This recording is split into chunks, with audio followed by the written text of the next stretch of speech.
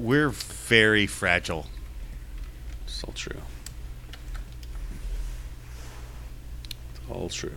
But like in a beautiful way, Joey. Yeah, so just prepare to... It'll be great. It'll be perfect. Yeah, so just prepare to... Y'all motherfuckers don't watch us play throughout the year, to tell you the truth. I'm gonna be real with you, and I don't care if I get fined.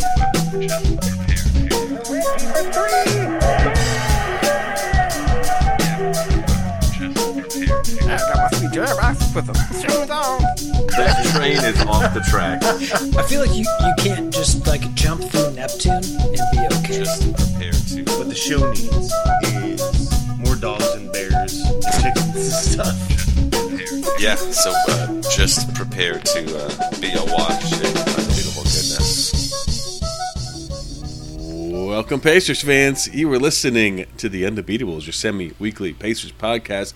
This is episode 576, coming to you from Indianapolis, Indiana. I'm your host, Joey Gaffrida, the man behind the dials and former and future season ticket holder.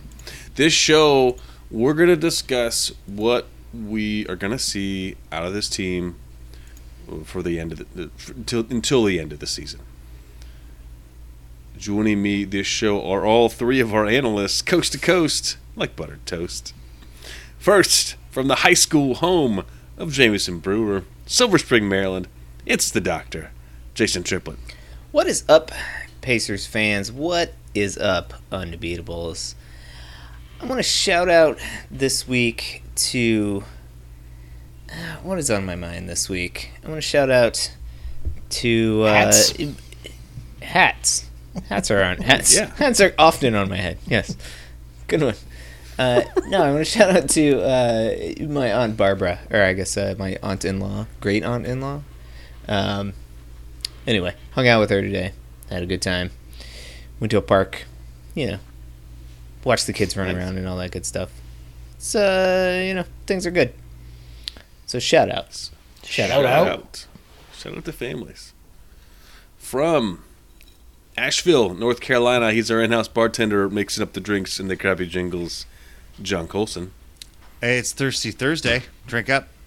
And from Boise, Idaho, out west, it's our enforcer, John Harper. What is going on, fellas? My aunt has a birthday this week, so Shout out. Shout out Aunt Shirley. Shout out. And also to the U.S. women's national soccer team, who took gold. I don't know if you saw this. Poor Michaela Moore for New Zealand had 3 own goals. Ooh. Ooh. That's a bad day at the office. Yeah. They took gold in what? What competition? She Believes Cup, apparently. Yeah. Shout out. Also, anti-shout-out, a wag of the finger to own goals. They're just not fun. I mean, a lot of times you have no choice in the matter, and So it's just unfortunate. what's an own goal look like? An own goal is where you knock it into your own net Yeah. somehow. So the first one was a cross that she tried to redirect, and she redirected into her own goal.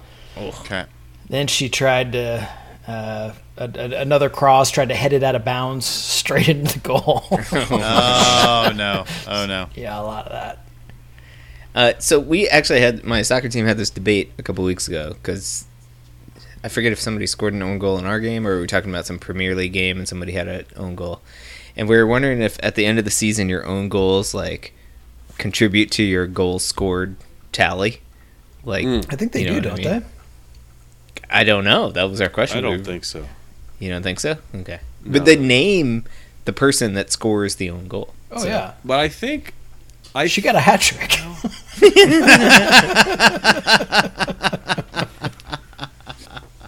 I know.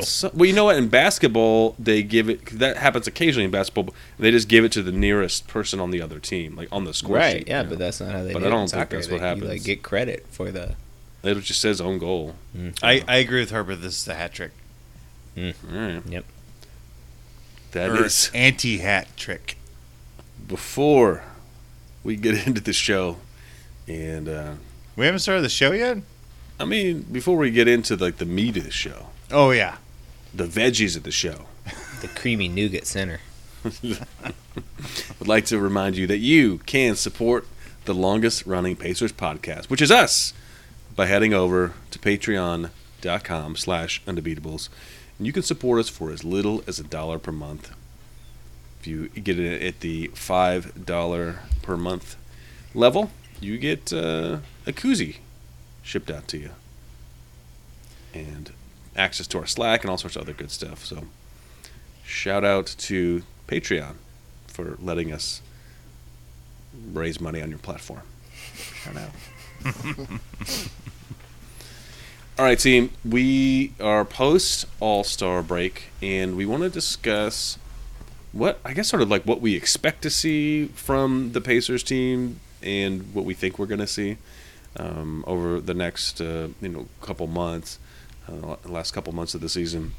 This is one of the, as we discussed, this was the sort of biggest trade deadline by volume and by weight, like in many years. And it's a huge change. The team, I think, my thoughts going into the season was that we're going to be competitive, and I was naive back then, but we were going to be competitive in the Eastern Conference. Like, I was like, I don't know, maybe like, top 4, maybe looking at home court advantage in the playoffs, at least for the first round. And we were not that. And the team has been imploded, and we now are looking to the future. I think the last, couple. I mean, basically the way the team has played since the trades have happened has been, it's been fun. It's been much more fun to watch. It's been enjoyable basketball, and we don't win because we do need to have pretty low win total to get a high pick. So, and there are some other contenders out there that are worse than us, and so we need to make sure we don't slide too far up into the standings. But Harper, what do you think we're going to see, and what do you hope to see through the end of the season? Well, as we record, the Pacers are sitting on 20-40 through the first 60 games of the season, so I guess I expect us to go approximately 7-15 the rest of the way, which would be 27 wins. That is 21 under what I predicted for the year, so not very good. Wowzers. Yep. It's been an interesting year. But yeah, I mean, there's still plenty of questions out there. It's going to be mostly development. Maybe we can learn something about whether Jalen Smith, the guy was a lottery pick, right? So he could potentially be a good rotation player for us. We got some time to figure that out. Obviously, very excited about Halliburton and Hield. They look excellent. But sort of the big questions hanging out there are, are we going to see Malcolm Brogdon again this season? And, even more importantly, maybe TJ Warren. What's the long-term prospects of him with the Pacers? That's a question that I just still don't know the answer to, and there doesn't seem to be a lot of chatter about it out there. I'm kind of fiending a little bit for news at this point, and just haven't heard very much. Yeah, I'm real intrigued to see if any of these, veteran guys actually get on the floor the rest of the season. Like, do we see Brogdon? Do we see Turner? Do we see Warren? My inkling is no.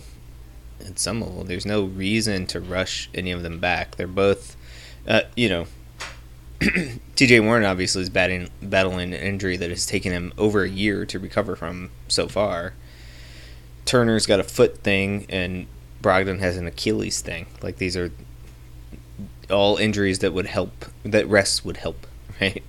So, part of me is fine with that because I agree with you, Joey. Like, somewhat the goal is to just lose as many games as possible and get more lottery balls in the hopper. But part of me is worried because I think we have to walk this fine line between losing games and reestablishing our culture in a winning manner. And I think that if we can lay that foundation over these next, 32 games that we have left, where we are at least building a positive environment and things are building towards something in the future, which obviously everybody is on board that this season is over, but we want to be building to the next thing. And I think that's going to be a hard space for Carlisle and the rest of the brass to sort of navigate as we do that. I don't know. What do you think?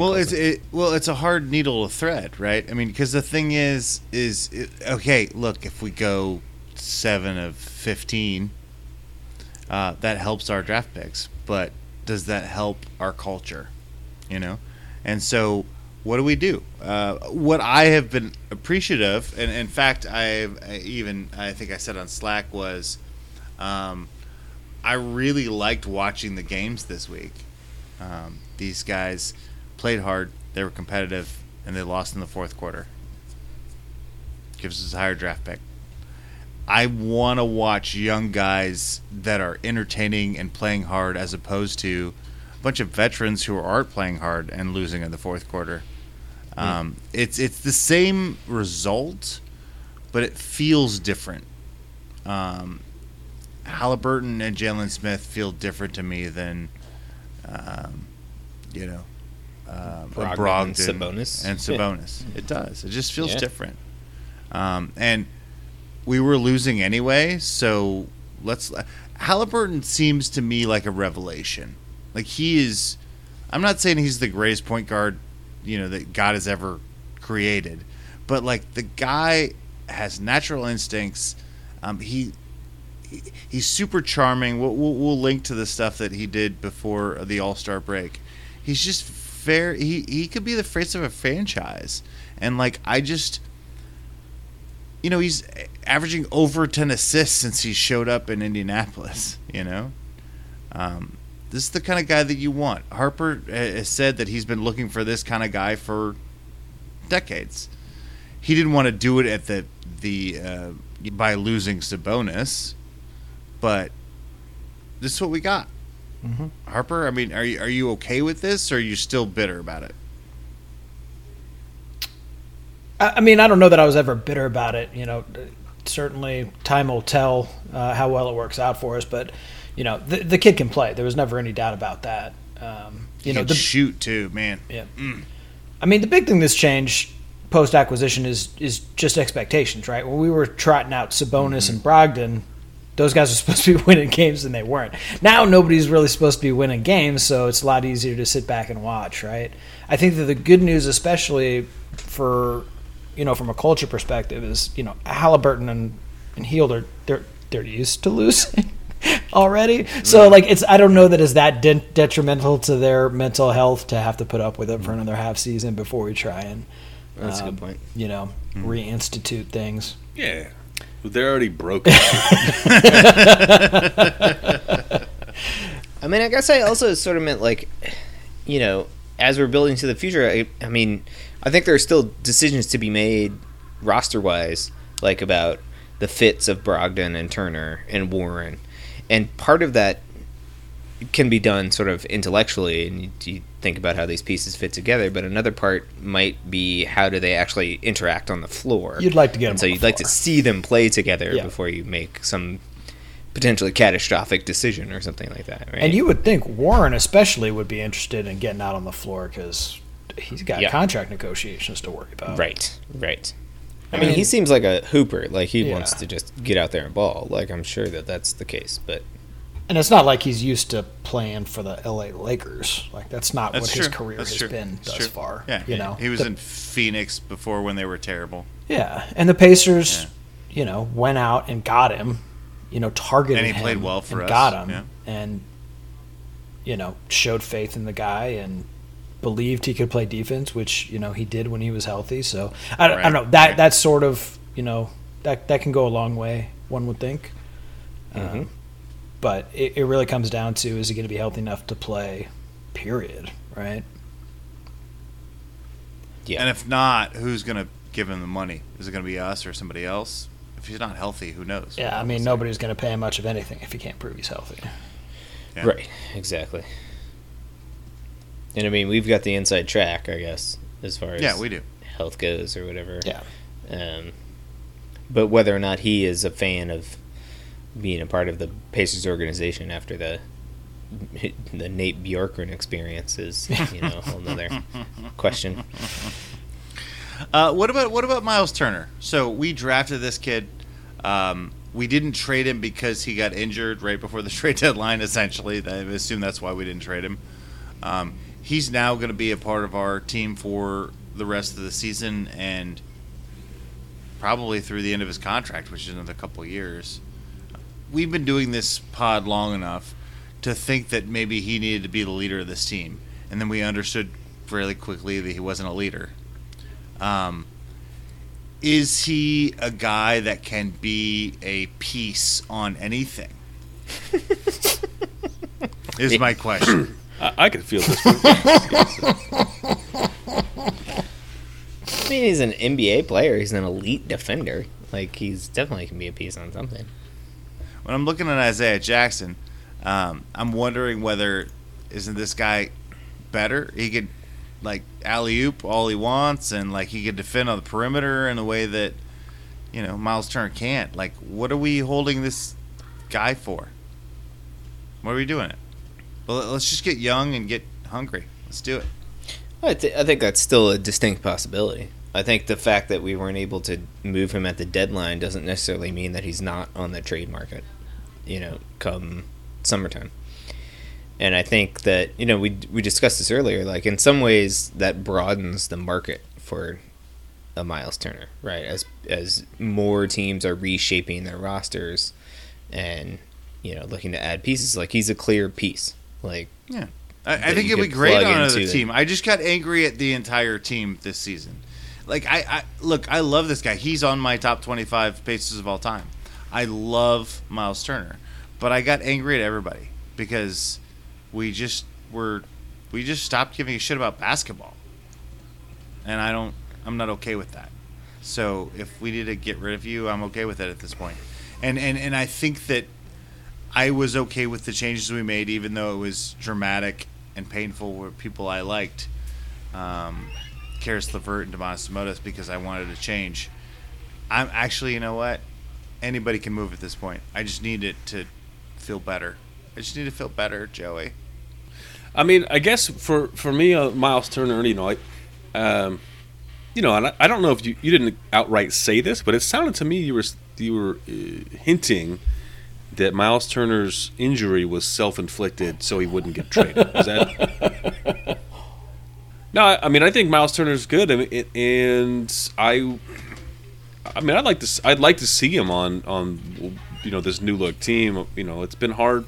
I mean, with T.J. Warren, we mentioned with T.J. Warren being out. I mean, T.J. Warren, if on the roster, is certainly a part of that new look team. But I mean, it's hard to see how everyone fits exactly until we get some playing time. Okay, no. Look, all you got to say is I got Halliburton, Hield, Duarte, Warren, and Miles Turner, and that's a team that could win 35 games. Great. I don't know. I guess what's the time frame on this one? It's not this season, right? I think another season we could win more than that, potentially. Okay. I'm just talking about this season. Yeah, this season's done, man. Season's over. We packed it up. Pack it in. Yeah, we're not winning 35 games. Even if both those guys come back tomorrow. There's no way. Yeah, I guess at best that's a 500 team. Yeah. So you go 500 down the stretch. I'm a little curious what the vision really is. We definitely started experimenting with small ball, and we want to be able to shoot the three more. And if we are going to more of a small ball up and down team, I think that Turner especially, but Brogdon as well maybe, are not necessarily super natural fits into that kind of system if that's what we're eyeballing. I mean, Brogdon's a really efficient three-point shooter. And But Miles he's not like a. and Miles but he's- Turner, I mean, he's selective with it, but he's efficient. And then Miles Turner is not great at shooting the three, but at least he's a big that can shoot the three. But he doesn't necessarily. Neither of those guys are guys that I think of getting up and down the court, right? Oh, no. Neither of them run up and down. We've got the gate, and Brogdon likes to slow things down, for sure. Yeah, I mean, weirdly, I feel like it's more likely that at the beginning of next season we have Turner on the roster than Brogdon. Yeah, I'm with you. I think Halliburton has replaced him. Just watching, I mean, God, I so love how he's taking control of this team. He gets this rebound, he throws it full court. He forces the defenses. Our offense is so much more interesting, and also he's better at defense than Brogdon. Honestly, watching him, he's better one-on-one defensively. Yeah, I think we've got somebody. and there's no question that Halliburton's our one, right? Like, there's no controversy about. Oh, yeah. if he's there's not. off guard. You know what I mean? He sees himself as a point guard. Yeah, like pure and simple. He's just like, Absolutely. I am a point guard. It may not have been what he played growing up, but the kid is just super gifted, and it is what it is. But that puts you in kind of a strange position. We're definitely keeping Duarte. That kid is a gamer. Yeah, Yes. for sure. And at that point, you're looking at Heald and Brogdon, and do you want to keep both of those guys, right? So I'm with you, Jason. It seems They're likely both $20 that million a year. one of those guys isn't on our roster at the beginning of next year. Yeah, and I think Brogdon more likely because, well, I mean, if you're smart about it, you know, we've talked ad nauseum about like the crisis of leadership on this team, right? I mean, and this goes back. I mean, I guess, you know, during the David West years, we had clear leadership, but you know, when Jermaine O'Neal was on the roster, like Colson and I would have ridiculous late night conversations about, you know, like we need to send this guy to a psychologist and teach him how to be a leader and whatever, send him to executive school or whatever. I don't know. But like Halliburton that's the best thing about him. Like his talent on the floor is amazing, but the thing that takes it above and beyond is he has that thing, whatever it is, that makes him a leader and makes him want to connect with the other guys in the locker room and take them to other levels. And, you know, Brogdon, I think, fancies himself that as well. I don't know how effective he is with that, especially on this team in this environment. And to create a cohesive locker room, I think you got to remove as much tension of that as possible, right? Yeah, that's a good point. And having him sticking around and thinking like he should be the leader and whatever, like when it's like clear that Halliburton is the guy we want to give the keys to.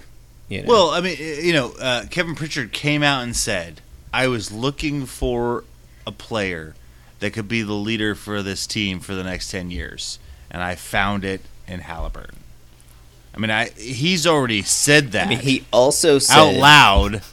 I have interviewed 40 different candidates, and the guy for this team is Nate Bjorkgren. So I'm going to take Kevin Pritchard's word, and I'm going to trust it as far as I can throw the man. But I agree with that. But the point that the reason I say that is because Malcolm Brogdon heard that. Sure. So absolutely. he knows he's out. And so even if we keep him around, his life is different.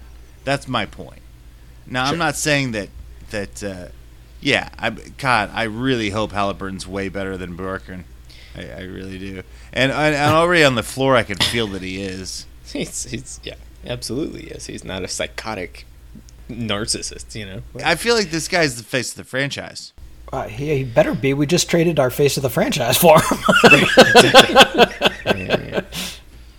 It could be the case that Brogdon is also like miscast in this leadership role, and he's like, I don't want this. Like, I came here to play with Victor Oladipo, who is the leader of this team, and I wanted to be a wingman. And maybe he's like perfectly happy, and he's like, awesome.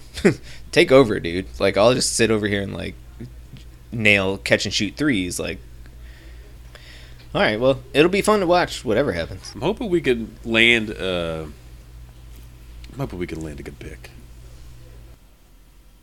because then we got to pull it out of the draft. So they say this is a top 4 heavy draft pick. So, All right, we know what we got to do. yeah.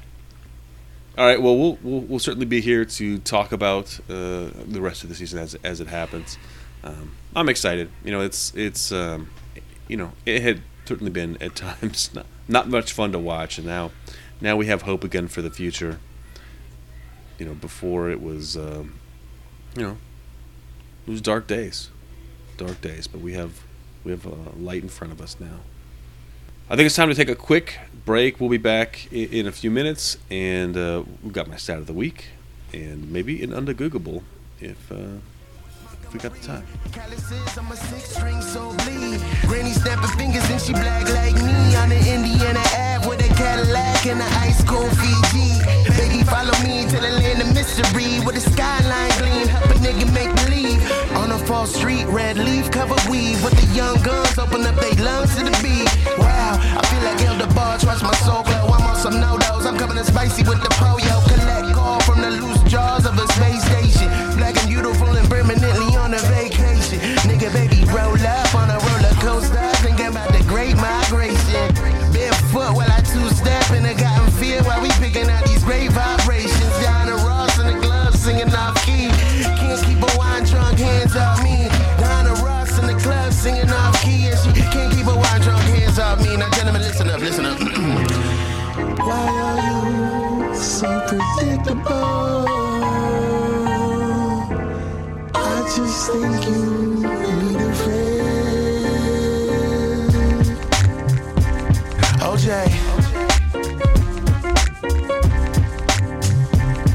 Breeze. I raise my glass to the moonlight. Marcus Garvey set me on a red eye. I blink twice, but I'm heading home. I'm on the first flight. Get my room nice in Uganda. Niggas assume right. Felt like I had been here before. That's why I pack like juveniles on the city wounds, pumping up their chests, and the gases got them wishing for the best.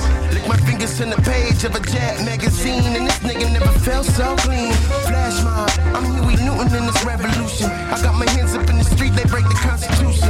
Well, my brother can't breathe, and our black heart bleeds on this camouflage sleep as we lead, like, man. Jeez.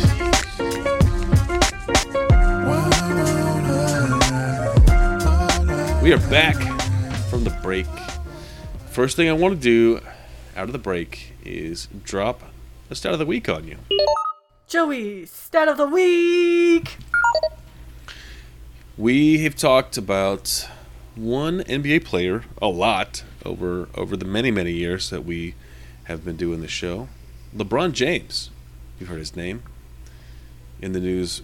Well, a little bit more recently. He's saying that he wants to play with his son, which should be here in the next. I don't know if you guys when his son would be eligible to play, but it'll be. But he said he wants to join his son, so it's a package deal. It sounds like. But LeBron has now taken over the all-time career points leader with the regular season and playoffs combined. He now, as of today, sits at 44,190 points. He passed Kareem Abdul-Jabbar at 44,149. So he's number one all-time regular season and playoffs. Okay. Yep. So he is in the lead. He's got a bit of work to do to like get the regular season one. He's Kareem has got him by almost 2,000 points there. But he does have he is the number one. No problem. Yeah. So he is the number one in the playoffs. So over Jordan, he's over 2,600 more than Jordan. So, just in the playoffs. So. Yeah. Dude made the finals for like 7 straight years. So He didn't Was take it 8? Didn't take any of those years off, unlike Yeah. some people. right, exactly. Was that a shot at me? Come on. So I don't think anyone's gonna. The closest player to him that's still active is Carmelo Anthony, who is That's ridiculous. Awesome. On his team and sucks. he's also under 30,000 total, so he's 14,000 plus behind him. Wow. Kevin Durant is the closest person behind him that could actually do anything about it. Right. Not far at all behind Melo. I mean, the Nets have to make the playoffs this year, though, to help him out. Oh, burn. Well, They're currently in, the 10th seed? 8th. Oh, 8th. Well, oh. Kevin Durant first has to play basketball. Right. well, first of all, Colson, you remember we got? Well, you know what? I was gonna say the play-in game doesn't count for anything. It's like a void game, right? That's Like, right. So I don't think that there's a space on the regular season and playoffs. Brooklyn is 'Cause in 8th right now, but is tied for the best odds to win the championship in the Eastern Conference. Oh, In the teams in the East. Oh, boy. Start betting money. who's the other one? The Bucks. Yep. Both the Bucks and the Nets are plus 600. Yeah. So. I mean, a healthy 6 to Durant 1. and no one almost took down the Bucks last year. That's true. That is true. That is very true. And they now have more pieces, so. Potentially. I mean, if they can get everybody healthy, but that's been the problem. Depending Right. on what city they play in. Yep. Health and location.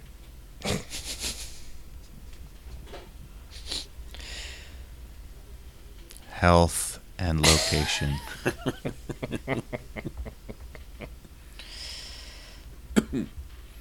That's what they say about real estate. Yep. It was health, location. Right, People often forget about the beginning of that. right. It is time to move on to our final segment.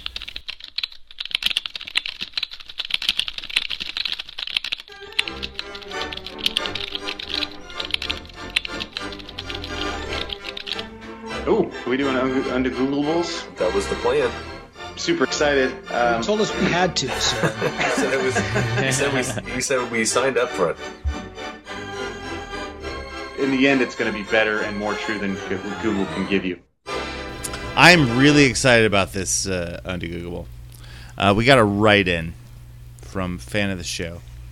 So Christina Schnobert, or whatever, I don't know. nailed it.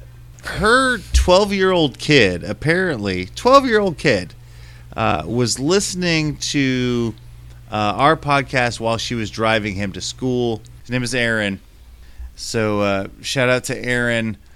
And so he wanted to ask, and I feel like this is useful. I think this is a really good question. I didn't know how to answer it to him. What does AM and PM stand for? And when did it come about? Oh, wow. Good question. I think it's a really good question. You've got a 12-year-old asking a really good question, and we need to answer it for him. This is the clock Yeah. before noon, Yeah. afternoon. Why? I in my head, the moment I heard that, I was like, yeah, why do we divide the 24 hours into half? Like, that's stupid. Well, Like, because that's military dumb. time. Well, no, military time goes 24 hours, right? Exactly. So, like, why do we do anything else? Because we're Well, because This is the all easiest stupid. marker of time, or the original marker of time, before we standardized time was daylight. noon, was high noon, right? When the sun is at its highest in the sky, that's when you're most confident of what time of day it is, Okay. right? So that's why I think we divide the day basically before and after high noon. And my guess is that Okay. the A is something like ante, Yeah. and the P is post, and the M is Meridian. I think it's meridian. Meridian. Anti-meridian. And post-meridian? It's Post Malone.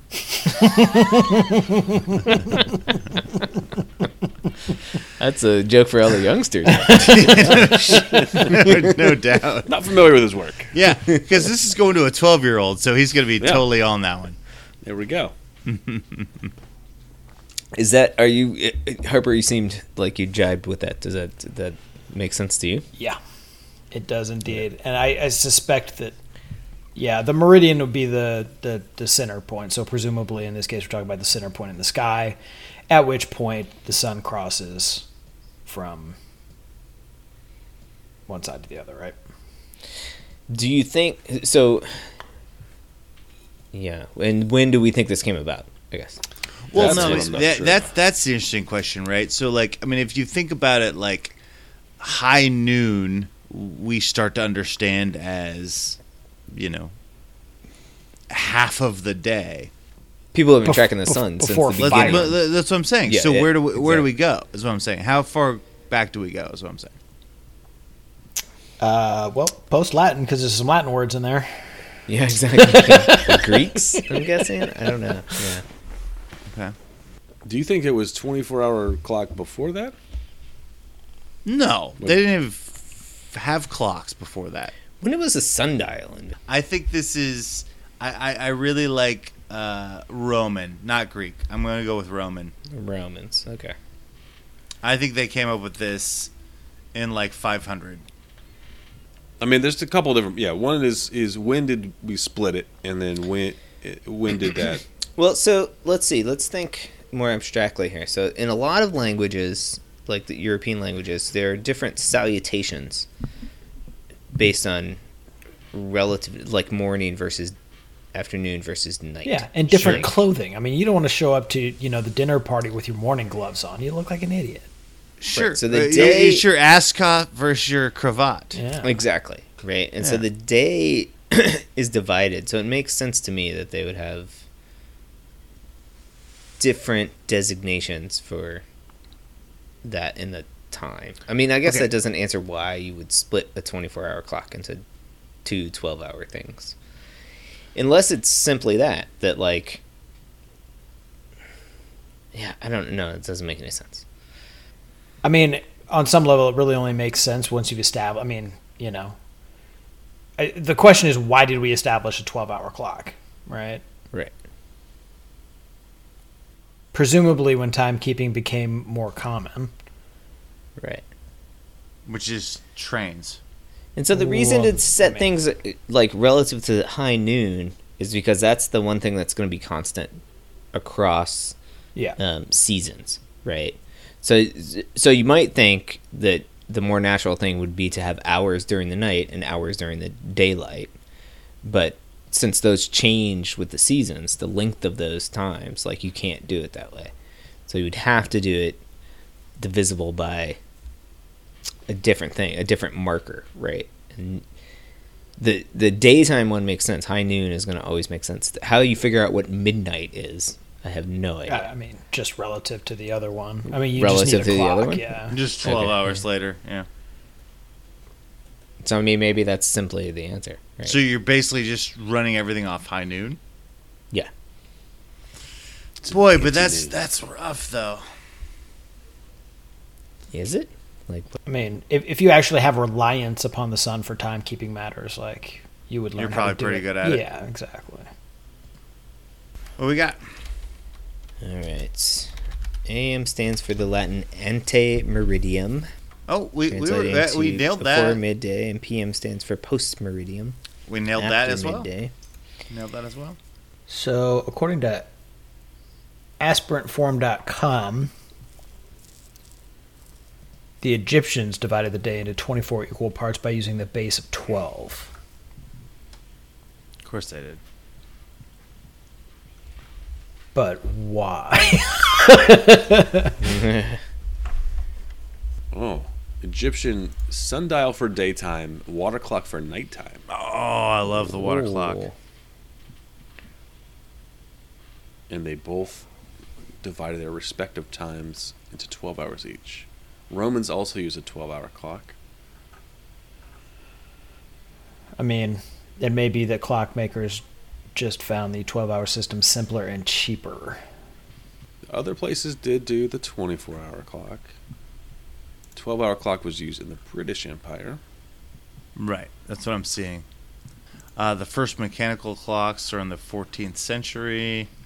I'm not seeing anything on time frame of using actual AM and PM. I keep getting British Empire over and over again. All right, so the term, according to Grammarphobia, first recorded in English in 1563. How'd they figure that stuff out with like the stars and the sun and all that stuff? Yes. That's amazing. That's amazing. All right. Well, we nailed that. Ish. Yeah. Yeah, I still don't know why we use 12-hour clocks. Yeah. But we know what it yeah. stands for, and we know that it came from the Egyptians.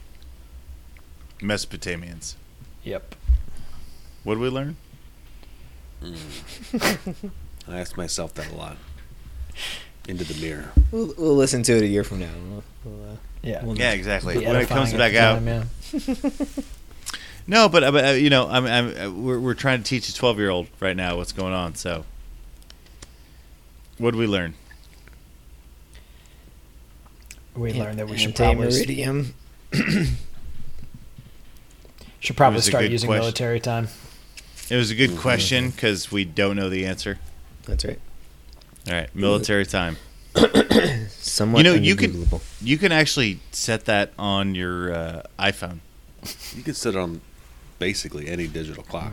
I mean, not on your oven clock. Sure you can. Some of it. No, Probably. they don't do the 24 hours on your oven clock. Some do. I'm sure. Oh, you guys have the fancy ovens, huh? Oh, look at you guys. I had the big money guys with the oven clocks that go 24 hours.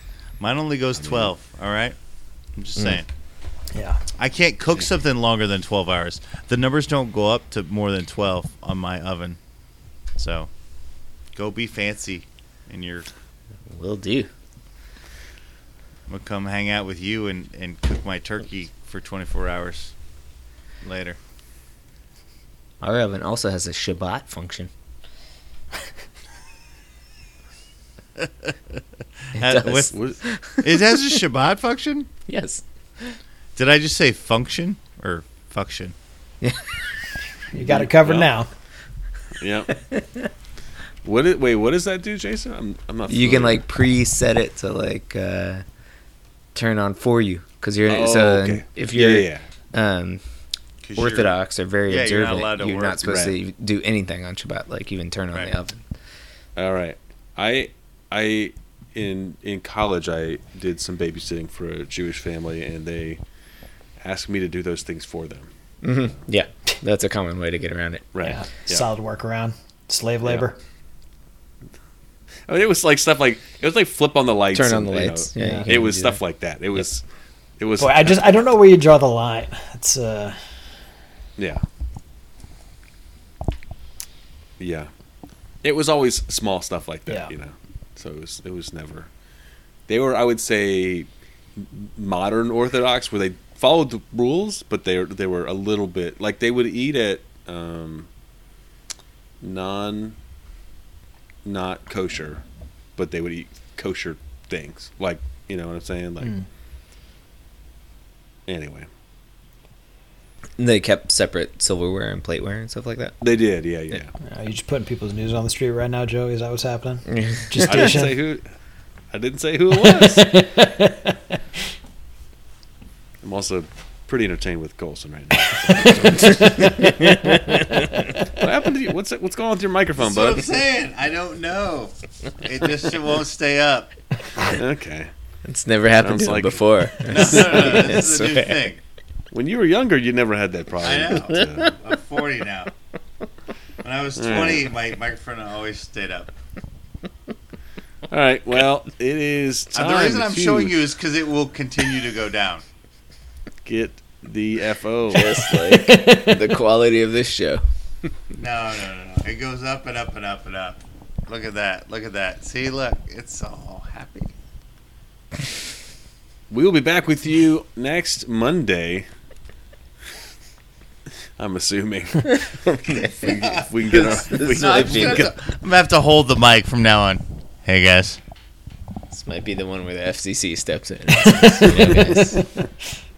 Normally we wouldn't do this, but 576 was egregious. The country's been through a lot the last couple of years. And just lay off a little they bit. just can't take it anymore. So some people say I'm too intense. Okay. Here's what I'm gonna say. Suck it. Yeah, you're super chill. I'm super chill. I have the microphone in my hand now, and I'm not screwed. Oh yeah.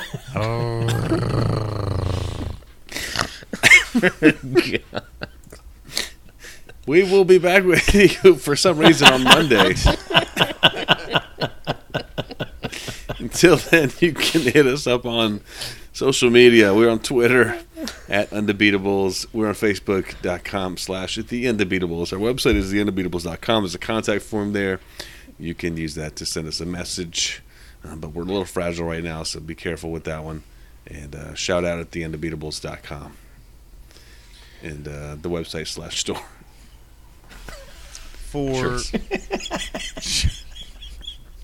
For the architect, Johnny Walsh, and our once and always Hall of Fame, Bobby Sinclair. Turn out the lights. The party is so over.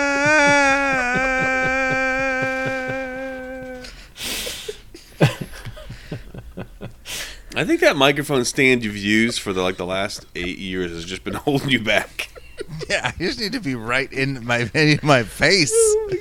It's just, I need to be more involved in the mic. Just be louder. Hey, look. Here's the thing. They said I'm too intense. I can be more intense if you'd like. I'm good. Party's over.